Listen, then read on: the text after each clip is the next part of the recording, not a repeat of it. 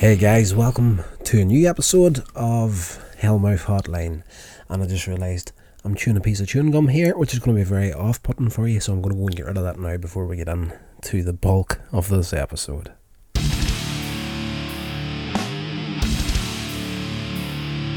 So guys, we're back with a new episode of Hellmouth Hotline. We're doing Buffy the Vampire Slayer and this one once more.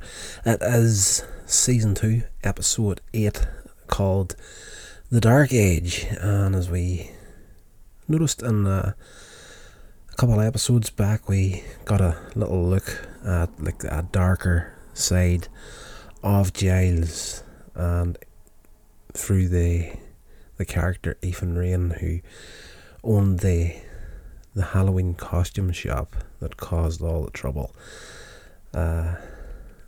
Yes, whenever everything that he was selling, the people actually turned on whatever they were wearing. So we knew there was a history between Giles and him, and we discover that history in this episode. And at the beginning of it, there's a man making his way across the school grounds. He's trying to find Giles, and he comes across one of the workers at the school, asks where Rupert Giles is at, and the guy directs him towards the library. But before he can get there, he's approached by a decomposing woman who he recognises and calls her by her name, Deirdre. The corpse strangles him, and then it falls to the ground. It kills him, and it falls to the ground beside him and turns into like this pool of slime. And the episode opens at this point. Giles tells Buffy the next day she's training, and he says later that night he wants her to meet him at the hospital, where there's going to be a blood delivery, which attracts vampires, obviously. And just a simple smash and grab instead of having to try and kill people. You've got blood deliveries going to a hospital. They'll go after anything. When Giles gets back to his library, a detective is waiting for him, who informs Giles that there was a homicide on the campus and the dead man had Giles' name and address on him. Giles is then taken to the morgue, where he identifies the body of an old friend from London, Philip Henry. The body has a tattoo which Giles claims he does not recognise. Shaken from what he's realised, Giles does not meet Buffy at the hospital, and she ends up battling a doctor dressed as a vampire alone until Angel shows up.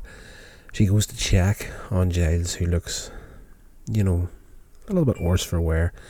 It turns out he's also got a tattoo, the same as the guy that got killed at the start of the episode, and she realises that he has been drinking.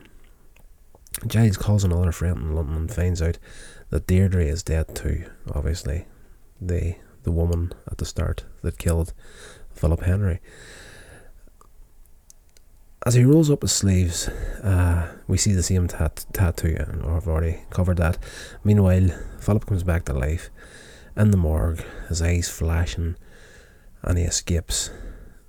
On the Saturday, Cordelia finally tells Buffy about the homicide detective visit in the library. Buffy finds Giles' former friend Ethan, the costume shop owner who had caused chaos on Halloween. As she calls Giles, Ethan mentions the mark of Aegon.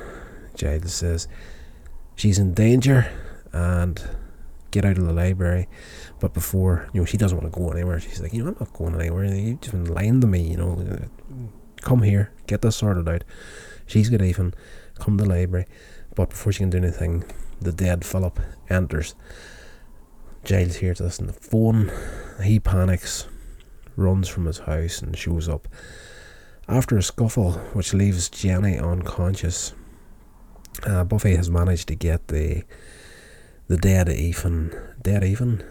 Philip into, in the library. Giles has this like cage set up where he keeps all the weapons and stuff, and it's always been weird to me when I'm watching Buffy the Vampire Slayer, because Buffy's the Slayer, Giles is her watcher, and they're working undercover. Nobody's supposed to know who they are. sort of a deal, but if you walk into the library, which is, anybody in the school can walk in there any time of the day or night, and you've got a cage set up in the corner full of weapons.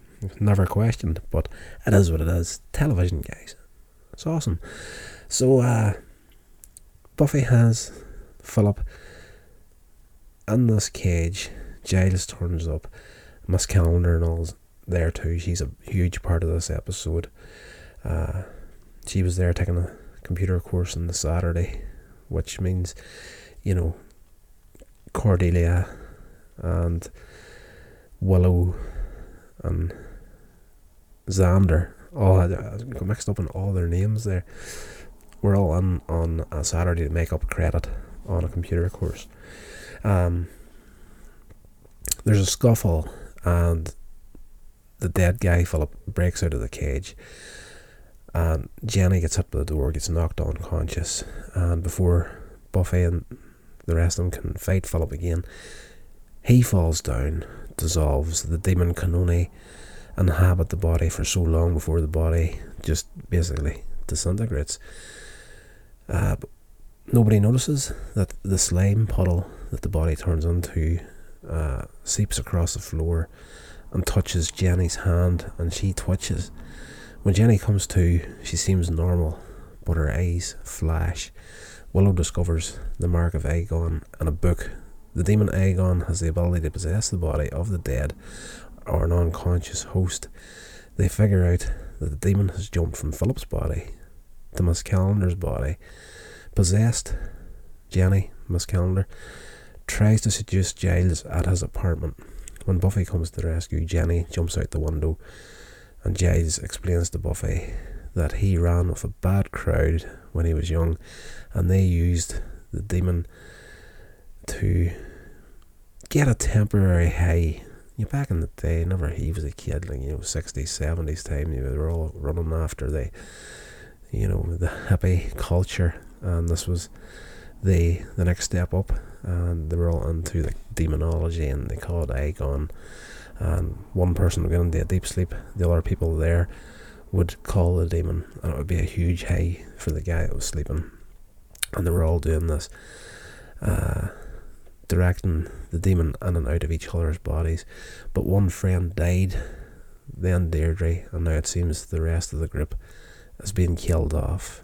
One of the friends was killed back in the day whenever they were all student ages, and now years later the demon's coming back for everybody that has this tattoo on him, this mark of Aegon.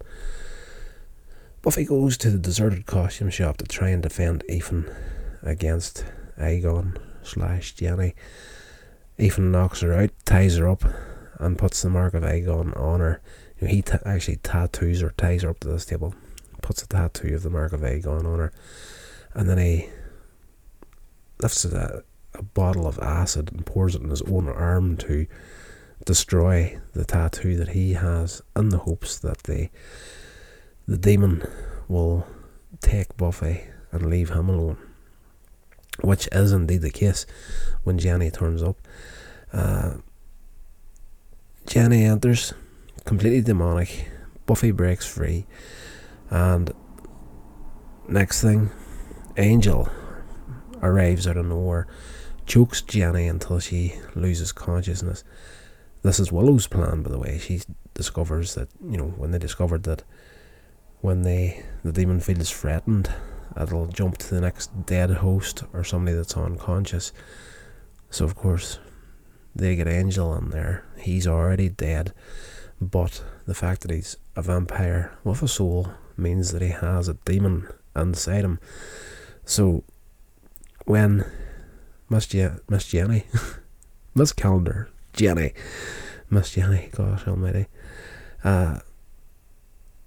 Aegon moves to the nearest dead body, that of Angel. The two demons, the vampire within and Aegon, fight for control in Angel's body, and Aegon is destroyed. Jenny returns to normal, and Ethan escapes at the end of the episode. And the next day at school, Giles tries to approach Miss Calendar to check if she's okay. I tried to ring you last night, but there was no answer, and she was like, we'll just after everything that happened, I just needed a bit of time to myself and a bit of sleep, so I had my phone off the hook. And obviously, Giles's dark past has not landed too well with Miss Calendar, considering she was possessed and running the streets as a demon for goodness knows how long the previous night. So she's not interested in the slightest in being anywhere near Giles at the end of this episode. And he's like, at the end, he's talking to Buffy, and I don't think she will ever forgive me for this. And Buffy's like, well, maybe you can forgive yourself for it. You know, that's a great little episode. I love those ones where you get to see a little bit more of the characters' backgrounds and where they came from. And someone as straight-laced as Giles having a bit of a dark history they got there is definitely an interesting episode. So, well worth checking out. It's a great series. I'm so glad I started this podcast so I can just go back and relive these episodes again and enjoy them. Anyway, that's going to do it for this episode, and we'll talk to you again tomorrow for a little bit more on the Hammer collection. Stay safe, guys. This has been a production of Coins Age Media. Thank you so much for listening.